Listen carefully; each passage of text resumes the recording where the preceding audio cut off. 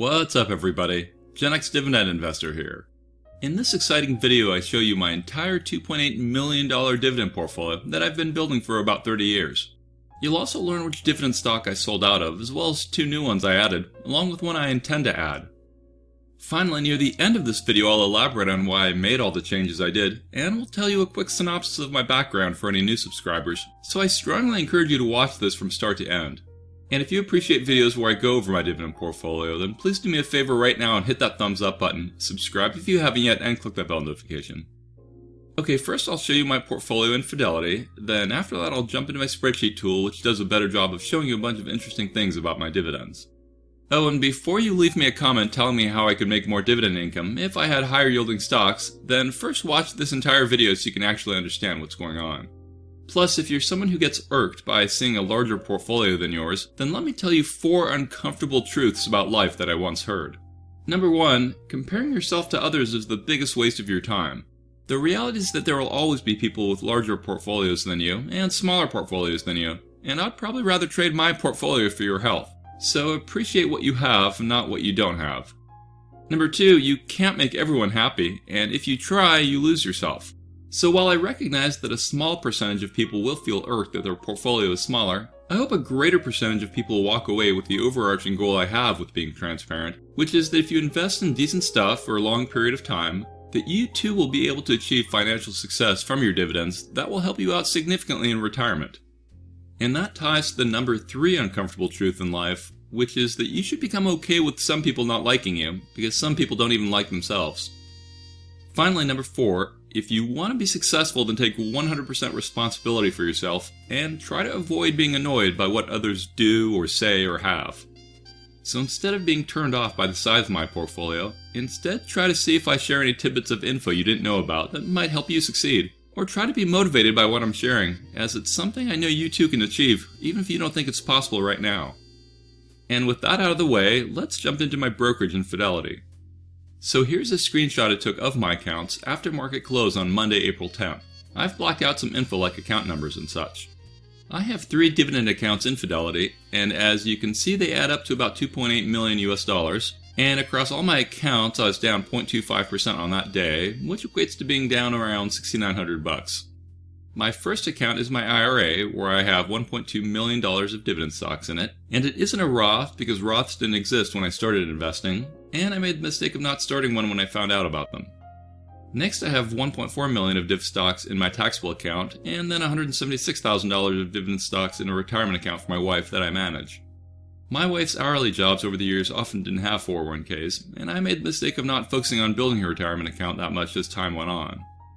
If you've been a subscriber to my channel for a while now, then you know that I transferred from E-Trade to Fidelity around 2 years ago. And when you transfer, brokers sell all your fractional shares, which is why many of my positions today don't have fractional shares. The only ones that do are ones I purchased or added to since I switched brokers.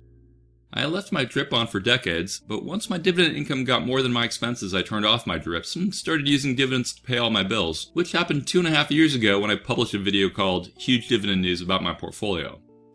Anyways, Fidelity shows that overall, my 2-year performance across all my accounts is positive 16.88%, which beats the SP 500, which Google says was down 0.48% over the same time frame. Here's the 2-year SP 500 info. Back on Fidelity, we see that over 90% of my stocks are US based. Okay, let's click on my taxable account. This is a summary view of it, and it says my taxable account's 2-year return is 13%. And this shows that my 1-year taxable account return is 1.72% versus the SP 500 1-year return at minus 7.73%. Let's click on Positions and then Dividend View to see the stocks in my taxable account listed alphabetically. You'll find that I have many of the same stocks in my taxable and retirement accounts. So I have 19 stocks in this account, and you can see that they add up to $1.4 million US. On the right-hand side of the screen is the annual dividend income for this account, and we see that it's at $58,170. When I show you my portfolio in my spreadsheet, you'll see a more accurate view of my estimated annual dividend income because my spreadsheet is automatically updating based on changing currency rates, as well as because it compensates for dividend hikes that have been announced but not yet paid out. Okay, the first stock listed alphabetically in my taxable account is Apple. I have 408 shares of Apple worth $66,000 in this account, which is 4.71% of my taxable account, and we see that Apple has a tiny yield of 0.56% and its estimated annual income is $375. So definitely not a shower but a grower. That's what she said. Now, a common question I frequently get is why don't I sell out of low yield stuff like Apple and put it into higher yield stuff like JEPI or Devo or some other high yield stock so I can make more income? Well, if you want a nuanced answer, then watch a video I did called Why I Choose Not to Make $325,000 a Year in Dividends. The TLDR is that I've crafted a portfolio that hits a variety of goals and needs and risk tolerances of mine, and I frankly want more than just income. I also want growth, companies that can last, tax efficiency, broad sector coverage, many consecutive years of dividend growth, control over each of my positions, and a variety of other things that I believe will best deliver true passive income and generational wealth, along with fun along the way. Okay, and another common question I get asked if I use options like covered calls is a way to get more income. The answer is I used to, but no longer do, and you can watch a video I did called Why Dividends Are 10 Times Better Than Active Income, where I explain why. If you do want to get into options, then make sure you research and educate yourself before trying, and then go slow and stay small. Options are about probabilities and risk versus reward, and there's never anything that is guaranteed with investing, regardless of what you might hear. And another video you should watch if you're new to my channel is called The Time I Sold All My Stocks, which helps explain a lot about me and why I do what I do. Anyway, the next stock in this account is 68 grand worth of AbbVie, yielding $2,462 a year. Then is British American Tobacco, ticker BTI, at 92 grand, yielding $7,056 a year. BTI is an ADR as it's a British stock, and because of our tax treaty with them, they don't withhold international taxes on their dividends. In my spreadsheet, it will more accurately estimate that BTI yields me around $8,069 a year, because I include the 6% hike that BTI recently announced, along with that compensate for the currency conversion between Great British Pounds to US dollars. And since currency constantly fluctuates, then BTI's actual amount varies from moment to moment. Then after BTI is about 31 grand of Colgate-Palmolive, yielding $785 a year. Then we have 78 grand of Chevron, yielding $28.20 a year. Next is 65 grand of Duke, yielding $26.41 a year. Then we come to a net new position in my portfolio, and that's Enterprise Products Partners, an MLP midstream company. Here's a useful screenshot of EPD on Seeking Alpha, which shows us that there are 9 Seeking Alpha writers that have EPD as a strong buy, 6 at buy, 2 at hold, and then 0 sells and 0 strong sells. We also see that there are 13 strong buys among Wall Street analysts, and 6 buys and 4 holds and 0 sells. And then there's this helpful section that shows what the bulls are saying about EPD, and in this case they pick 3 relevant articles, as well as what the bears are saying, of which there aren't any. The first article says Enterprise Products Partners LP meets all the criteria that Benjamin Graham developed for picking defensive stocks. Furthermore, it's currently about 25% discounted from the Graham PE. Then if you have a premium account like me, you can click into any article to see what all the authors said, and you can also read all the comments from the other members. The next bullish article starts by saying EPD offers investors a growing dividend, volume growth via exports, and a stellar management team. And the last article starts with EPD is a steady performer with built-in mechanisms to continue its 24-year dividend growth streak. Expect an increase in growth rates due to internal capital projects and external LNG export growth. Back to Fidelity, you can see that I have about 127 grand of EPD, yielding $9,375 a year. Later in this video I'll explain what I sold and why I moved into EPD. And for reference, I actually only own EPD in my taxable account because I didn't want to deal with UBIT issues. And you can watch my video called BDCs and MLPs and REITs Oh My if you want to learn more about some of the pros and cons about MLPs like EPD. Okay, the next stock alphabetically in my taxable account is J&J, and I have about 110 grand of it and it yields $3,019 a year. And now let me take a quick minute or two to talk about J&J. So recently someone was talking to me on my Discord about the Kenvue spinoff, which should happen by the end of this year. And for those of you that are unaware, J&J is spinning off their consumer division, which is about 17% of their revenue, and will have products like Tylenol, Listerine, and Band-Aids. So Kenvue kinda will look more like a Procter & Gamble or a Colgate-Palmolive, which actually trade for a higher multiple of earnings than J&J currently does. So it'll be interesting if this spinoff could be a 1 + 1 = 3 thing, aka if the two companies individually are valued more than they are combined. I normally sell spinoffs and plow that money back into the original, but I'm currently leaning towards keeping Kenvue. It'll depend on how things play out. Anyways, part of the reason J&J seemingly is doing this is to separate the lower growth consumer unit from the higher growth segments. Now, a lot of folks think that the reason J&J is splitting off Kenvue is to put all the talcum lawsuits and issues into it. And for reference, what I believe will happen is that once this goes through, then your brokerage will have new Kenvue shares at some multiple relative to how many J&J shares you have. So how can you find out more info about this? Well, let me show you one way how I'll research that, which also helps explain why I'm a Seeking Alpha Premium member. I value Premium Seeking Alpha's articles and comments so much that I literally never buy or sell a stock anymore without reading up on what Alpha has. Now, the free version lets you see the titles of articles, and in this case I see one that I'd like to read titled, Kenvue IPO Still Leaves Johnson & Johnson with Most of the Talc Liabilities, an update. I also see that there are over 100 comments on it, which signals to me that it's probably worth reading to understand what all the subscriber input is about. Unfortunately, a free account can't read all the articles, so I'll switch over to my premium account that I've put in dark mode. This particular article was written a month ago by someone named Deep Value Ideas, who has a little over 5,000 followers on Seeking Alpha. I'll read the summary first. It says, to limit the legal liabilities related to talc, Johnson & Johnson has adopted a strategy that ensures pending cases are heard in bankruptcy court. At least that's the goal. The article explains why, contrary to popular belief, that most of the talc-related legal liabilities are not being spun off along with the J&J's consumer health segment operations. In addition, the article provides an update on the situation, given J&J's recent setback with respect to its proposed plan to manage the claims through a bankrupt subsidiary. The author also explains how he intends to proceed with his substantial J&J position. While skimming the article, I saw one paragraph worth quoting which said, while this now sounds like J&J has transferred the claims to the soon-to-be separated consumer health company Kenvue, making it potentially a toxic investment, the reality is quite different. Kenvue will indeed assume liabilities related to talc, but only with respect to claims outside the US and Canada, while J&J will continue to carry the liabilities in the US and Canada through its subsidiary LTL Management. That is, if it goes through. According to the document, the US and Canada claims represent the vast majority of all talc-related claims. In this way, they're trying to settle the claims through a bankrupt subsidiary, limiting J&J's exposure to approximately $2.4 billion and leaving Kenvue with the claims arising from litigation related to talc-containing products sold outside the US and Canada. Of course, it should be noted that Kenvue also faces litigation risks related to its over-the-counter products. The article continues on. Now, new information has come up because J&J is trying various maneuvers in court, some of which is getting pushed back on, so where we end up is still TBD. So it's not that the articles are always correct or can predict the future, but I really find the information valuable. Regardless, I'm staying along with J&J for now because I think the risk is manageable, but that's just me. You never know where lawsuits can go, so stay on top of it. Things could dramatically shift as time goes on. Articles like that are often written by people who are passionate about investing, and so there's a wealth of information you can read up on. And then the comments in response to the articles are also very valuable, because again, these are often passionate investors either disagreeing with what was said or sharing their own experience with something in the article or whatever. I can't understate how useful I found those articles. I've been paying for premium for multiple years at a price of $239 a year, and I've always felt that the value I've received from it, net, was worth more than I was paying for it.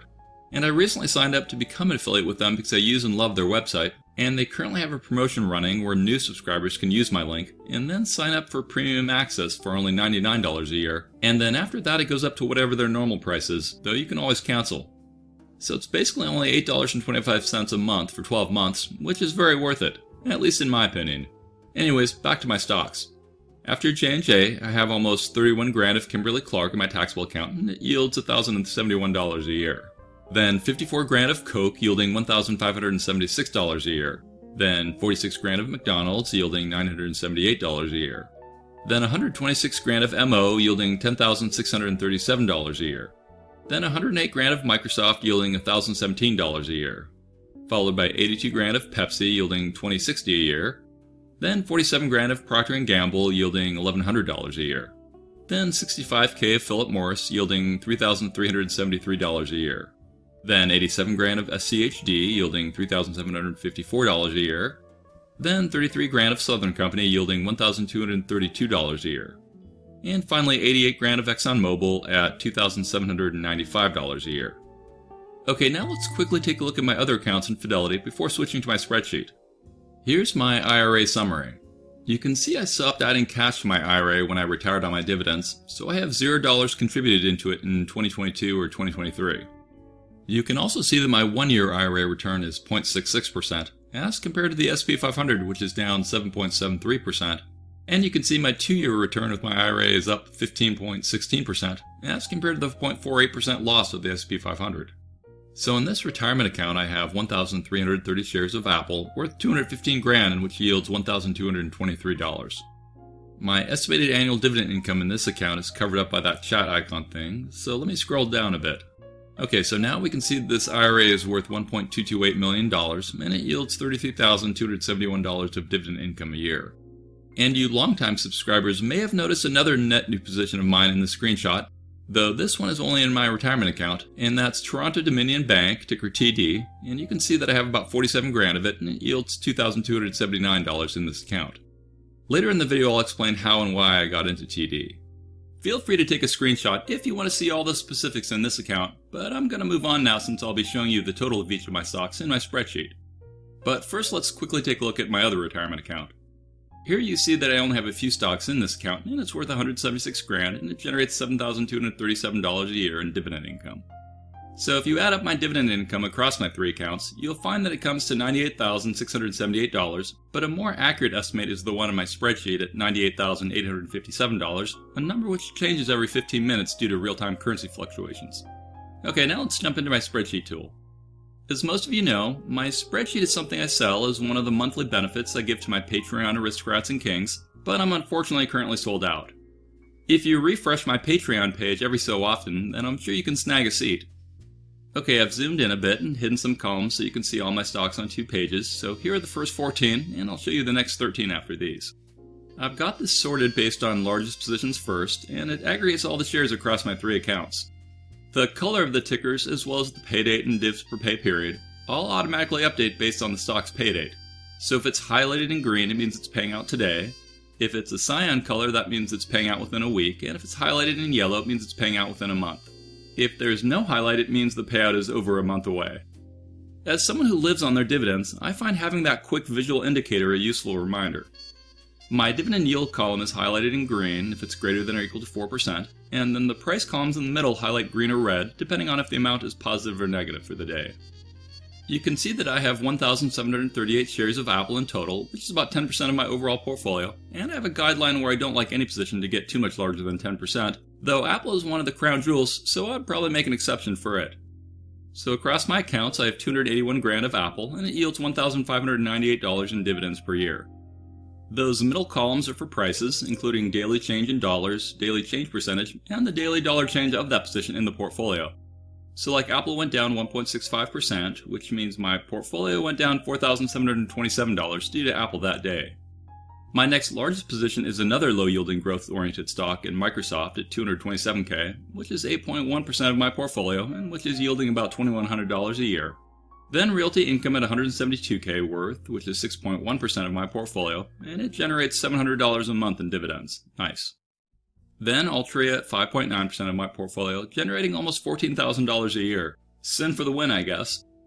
I wouldn't invest in Altria if I was a young person trying to grow my net worth, but as a retired person I feel the short and medium term risk is reasonable. Then is J&J at 5.7% of my portfolio and yielding $4,370 a year. Then AbbVie is 5.4% of my port, then PEP at 5%, ExxonMobil at 4.9%, EPD at 4.5%, McDonald's at 4.1%, Procter & Gamble at 4.1% of my portfolio, Duke Energy is 3.8%, Coca-Cola is at 3.7%, and then BTI is about 3.6% of my portfolio. Okay, now I'll scroll down to the last page of my stocks. Here we see SCHD at 3.1% of my portfolio, and I recently added a bit more to it with the various changes I'll talk about shortly. Then Chevron is 3% of my portfolio, Southern Company is 2.9%, Kimberly-Clark is 2.7%, Philip Morris is 2.3%, Goldman Sachs is 2.1%, Colgate-Palmolive is 1.8%, Toronto Dominion is 1.7%, Caterpillar is 1.6%, Starbucks is 1.2%, Home Depot is about 1%, Travelers Companies is almost 1%, and Pfizer is just 0.74%. I should probably consider moving some of those smaller positions into SCHD or something. At the bottom of this page you can see I have 31,000 shares of stocks, and my portfolio is valued at $2.807 million, and it makes $98,849 a year in dividends, and my portfolio's average weighted starting yield is 3.52%. If I scroll to the right, we can see that my portfolio's average weighted 3-year dividend CAGR is 7.25%. Then I have a column where my spreadsheet automatically goes out and looks up how much a company pays out in dividends each year, called dividends per share per year. And then to the right of that column is where you can override the automatically found dividends, and you can put in your own value. So being able to do that serves multiple purposes. First, if a company announces a hike or a cut, then you can put it in immediately rather than wait for websites to pick it up, which can take weeks or even months. That way you can see how your estimated annual dividend income will change right away rather than waiting for a while. Another reason I have a manual field is because it gives me a visual indication when a hike or cut happened, because I highlight both the automatic cell and the manual cell of a ticker if the values are different. So what I normally do is set my manual amount to the automatically found amount, and so when something is highlighted, then that tells me that there's a difference between the two. So if I open my spreadsheet and something is highlighted, then I know either a hike or cut happened, or it means that I manually set one to be different than the other. Like in this case, my automatic cell says Pepsi's paying $4.60 per share per year, and I put in $5.06 in the manual cell because I know that Pepsi just did a 10% dividend hike, which my automated process hasn't found yet. Or like the BTI automatic versus manual cells are different because I store values in British currency and then automatically multiply them by dynamically updating currency fluctuations to more accurately estimate what my payout should be. Toronto Dominion is also automatically adjusted for currency. And then to the right of those columns is PE, and at the bottom you can see that my portfolio's average weighted PE is 23.1, so things are still spendy on average. I need to update my spreadsheet at some point to not use PE for REITs and MLPs and such. Then moving to the right, we have a stock price chart mini graph depicting how prices have moved in the last year, which is red if it's down or green if it's up, all relative to where it was a year ago. Then to the right of that is a new column we just added to our development spreadsheet, and that's earnings date, which follows the same highlighting pattern as the payday column. So we can see that the company's earnings dates highlighted in yellow means that they're going to be announcing earnings within the next month. Next to that is a column of betas, and you can see that my portfolio's average weighted beta is 0.67, which I like, aka nice and low. Okay, now I'll scroll a bit to the right to see the calendar view. So this shows the last 6 months of dividends I've gotten, and then today's month is in the middle highlighted in green, aka April of 2023, and then to the right are all the future months with estimated payouts I should be getting. So whenever the values on the right months are higher than the ones on the left side, that means either I bought more shares or they did a hike. On the bottom of each column are the sum of the dividends in that month. So from April going forward, you can see that I get about $7,000 in dividends, then almost $8,300 dividends, then $9,400, and then it repeats $7,000, $8,300, $9,400. You might ask why this total on the right is at $95,579 as opposed to $98,800, and that's because the $95K value represents 6 months of actuals plus 6 months of announced futures, whereas the $98,800 amount is 12 months of futures. Futures are all announced hikes, it isn't assuming hikes will happen, so it's basically what will happen based on announced data. Moving down in the spreadsheet a bit, we have some interesting data. This top part shows how my dividend income should grow over time if I have my drips turned off, which is the top row, versus drips turned on, which is the bottom row. I currently have my drips turned off, but my dividend income will probably grow somewhere between those two lines since I manually reinvest a small portion of the dividends in my retirement account. Anyways, looking at the no drip row, we see I'm currently estimated to make $98,840 a year. Those numbers dynamically update as currency updates, so sometimes a number might be in the process of updating, so it could be different than on another part of the screen. Anyways, then I show year-over-year growth estimates of my dividend income, assuming historical CAGRs hold in the future, which means that a year from now I'd be at $106K of dividend income with no drip, or $109K if I was dripping. Breaking into the 6-figure mark for true passive income in a conservative blue-chip dividend portfolio has been a long-time goal of mine, so that'll be fun to see.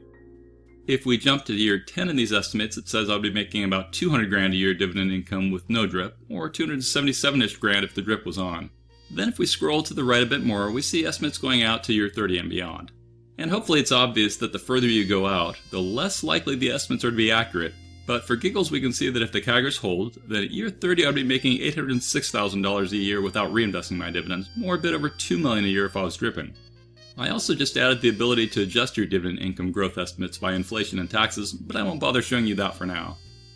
And then this is a graph that represents the first 10 years of those dividend growth estimates, and you can see how the red drip grows faster than the blue no drip graph due to faster compounding. And then here's the graphical representation of that full 35 years. Then I have this chart that estimates that I'll make about $8,200 a month in dividends on average, which is $1,901 a week or $270 a day, or $11.29 an hour, every hour, year-round. So if I go to sleep for 7 hours and wake up, then I'll have made another $70 while sleeping. But it's actually more than that if you're trying to convert a pure hourly income number into an hourly wage number, since wages tend to take out more in taxes and because you tend to work only about 20 to 25% of the total possible hours that exist. So a wage hour is multiple times more than a pure hourly number. Thus, it's kind of like saying I'm making $63 an hour if it was from a 9-to-5 job. Then again, it would actually be less than that since a portion of my dividends are in retirement accounts, which would get taxed and penalized if withdrawn early. Whatever it is, you can't beat true passive income. Okay, here's a graph that is dynamically created that shows my portfolio value by sector. So you can see how tech is my biggest sector at 18%, followed by consumer staples at 17%, and then energy at 12.5%, and then healthcare at 11.8%, and then sin stocks at 11.7%. I used to be around 15% sin stocks, so part of the changes I purposely made was to lower my sin stocks a bit. And then one sector I plan to grow as time goes on will be industrials. My current thought is to slowly DCA into Union Pacific, ticker UNP, as I'm confident they'll be chugging along for my life and beyond, and it and Warren Buffett's BNSF are the two largest players in the US. Moving on, here's a portfolio value by ticker graph. So Apple is at 10%, then Microsoft at 8.1%, etc. You can see my new tickers are EPD at 4.5% of my portfolio and TD at 1.7%. And then here's a passive income percentage by sector graph, and you can see that sin stocks are at 25%, and then energy is at 17%, and then staples at 13.8%, and healthcare is at 10.8%. I've taken my financials up to 4.7% with a TD addition, and maybe I'll take that up a bit more if TD stays inexpensive. My tech sector is obviously more about growth than income, and it's also a safety valve I can pull to convert into higher yield stuff if I need to. Like let's say Altria did a dividend cut. Then I could just move some Apple and or Microsoft or whatever into higher yielding stuff to compensate for the cut. Moving on, here's a passive income percentage by ticker graph, where Altria is the big boy at 14%, then EPD at 9.5%, then realty income at 8.5%, etc. There are a bunch of other useful tools and graphs in my spreadsheet product. Like this is a tool called the Dividends Received Tracker, which shows your dividends you've gotten over time, so you can see how it trends up or whatever. So like my realty income entry shows that I've not received my dividend yet for April, but my March one was $665, and then my February one was $639, and then $629 in January. And then if I look a few months to the right, we see that in July of 22 it was at $321, and it keeps going back in time from there. So the dividend income gets smaller as we go back in time due to less shares and lower dividend payout amounts. Note, my May realty income dividends will be $700 because I recently bought some more shares of it with some of the changes I'll tell you about shortly. You gotta love how quality dividends tend to keep trending up, pushing your annual income up. Which reminds me of an interesting comment I've gotten in the past, which is from people who say that they couldn't live on only 60 or even 90 grand a year, which is both kinda understandable and kinda not. I mean, I like for my family to live relatively frugally, and we're in a low-cost area. Though I can understand how some people are living in big cities, and maybe they drive expensive cars and God knows what else. And not only do I live frugally, but I also scored a 30-year fixed mortgage at only 2.625%, so my housing outlay is quite manageable, and housing is often people's biggest expense. But I think if you'd ask most people in the US, then you'd find out that they would do just fine with 90 grand a year. The reality is that the median household income in the USA, per the Census Bureau, is at 71 grand a year before taxes. Let's conservatively assume that 20% taxes are taken out, which means that the median household is 56 grand that they can use to pay their bills and do whatever with. Since there are about 120 million households in the US, then I would estimate that about 60 million households have less than 56 grand a year post-tax to use. My taxable account alone generates a little over 58 grand a year of mostly qualified dividends, with the non-qualified portion coming from EPD. And fortunately, I think I'll owe zero tax on EPD distributions for over a decade, if my math is right. The nice thing is that a married couple can make over $100,000 a year of qualified dividends in a taxable account and owe $0 in federal income taxes, assuming they don't have wage income. Now on top of that, I've got other income coming in beyond my taxable account. Specifically, my retirement accounts generate another $40,000 a year in dividends, though I do pay normal wage income taxes when I take my dividend cash out of my retirement accounts, and I pay a 10% tax penalty as well. Still, that's like another 25 grand plus of post-tax income coming in when I want it. My plan for 2023 is to spend the majority of my retirement dividends and then reinvest the portion I don't use. I could do a 72T if I wanted to avoid the 10% early withdrawal penalty, and you can watch a video I did called Secrets to Withdrawing Early from 401ks and IRAs for more context. For now, I'm not doing a 72T as I'd rather just see how things pan out, but if I can convince my wife to move overseas, then I'll probably do a 72T now rather than wait. Or if I just wanted to raise our standard of living more, then I'd consider doing a 72T now. Anyways, I can't tell you how cool it's been to finally take dividend cash out of my IRA, because I've only been putting assets into it for around 30 years. Imagine doing anything for 3 decades and not getting any benefit, other than maybe some mental health benefits from knowing your nest egg is increasing, along with knowing I could always use it in emergency scenarios. And since most of you probably have never taken any dividend cash out of your IRA, I'll tell you how it works in Fidelity. You just use the normal function to transfer cash between accounts, but if you select a retirement account, then it asks you if Fidelity should withhold any for taxes, and I personally don't have them withhold any. What I did was create an interest-bearing account that I use for my current year's taxes, and then when I take my retirement dividend cash out, I put a portion of that cash into my taxes account to cover me. I don't do that for my taxable account dividend cash, just for my retirement ones. Now, beyond my dividends, I also get some income from my social media business, which also means I pay tax on that income. And a nice part of having my own business is that I can deduct a bunch of expenses that I'd otherwise still need to spend and not deduct. The reality is that my dividends cover my expenses, and I do YouTube to educate anyone willing to listen. I think my purpose in life right now is to share the word about how amazing dividend passive income can be for everyone out there, and the more I can influence people to invest intelligently, the happier it makes me. I'm not doing YouTube for money, I'm doing it to influence the world to invest intelligently. But another goal I have is to show my kids how to grow an online business from scratch, so seeing my social media income go up is helpful, not because I need it, but because it tangibly shows my kids how hard work over a long period of time can get great results. So the TLDR is that it's been pretty amazing seeing my dividend income and portfolio value trend up, even though I'm spending almost all my dividends on bills. I way prefer that versus selling shares and worrying that I'd outlive my portfolio. Okay, now let's transition to me telling you a bit about my background, and then I'll explain why I made the various changes to my portfolio. So I've always been a pretty private person, and remaining private frees me to talk about things over the internet that I'd otherwise not be comfortable sharing. I'm self-made, never won a lottery or been given a dime, and in fact started with a negative net worth since my wife had a bunch of debt when we got married. My first job was as a programmer in the 90s after I graduated from college, and eventually I moved into technology management. The reason I started investing was because a guy I respected at my first job recommended I should invest, and other programmers at work used to talk about investing in Microsoft and stuff like that, so it also influenced me. Ironically, my dad used to say that the stock market was like gambling, so he wasn't a fan of it, and to this day my parents have $0 invested in stocks. Over time I got more into investing and actually started a stock investment club with some friends in the 90s, where we'd meet up for dinner and chat about what stocks we should invest in, and we had a minimum amount each person had to invest each month, and we formalized the whole thing as a company since real money was involved. After the dot-com bomb hit, our investing company was dissolved, and to this day some of those guys still don't invest. I've been investing for about 30 years now, and about half my current portfolio just came from steady Eddy 401k contributions, which I'd roll over into a retirement account when I left jobs, and the other half came from deposits into a taxable account over a long period of time. I rarely maxed out my retirement accounts over the years because I didn't make that much for a long time, so the amount I contributed wasn't anywhere near the annual caps, and honestly I was more interested in cars and travel and gaming than I was with investing. Whenever I came into bigger amounts of cash, like from selling a house, then I'd often invest that as a lump sum. You can watch a video I did called How to Become a Millionaire if you want to hear more specifics on my journey. Anyways, I've got a lot of experience with all sorts of assets over the decades, and came to prefer passive dividend no-stress income over anything else. I've been married for over 2 decades now, and have an awesome wife and 2 great kids. I retired 2 years ago when my dividend income made enough money to cover my expenses, and I started my YouTube channel initially as a way to teach my kids about how to invest, as well as to show them how to build an online business. Beyond investing, I also love working out and playing video games and watching movies. I'm really passionate about dividend investing, and while nothing is a guarantee, I'm living proof that it works. There are countless misconceptions about dividends out there, and so that also drives my passion to educate the world. Dividends feel like a cash tree which just keeps growing. So your takeaway should be to live a frugal life, invest non-stupidly, and I'm pretty sure you'll be winning in the long run. Okay, so now I'll go into what changes I made and why, though I won't go into an extensive analysis because this video is already too long. So one thing I wanted to do was lessen my sin stock percentage in my portfolio, so I trimmed a bit of those profits. Also, if you watch my videos for a while, then you'd know I've been thinking of selling out of some very small positions, especially the ones that I don't believe in as strongly, and so Leggett & Platt was one I sold out of.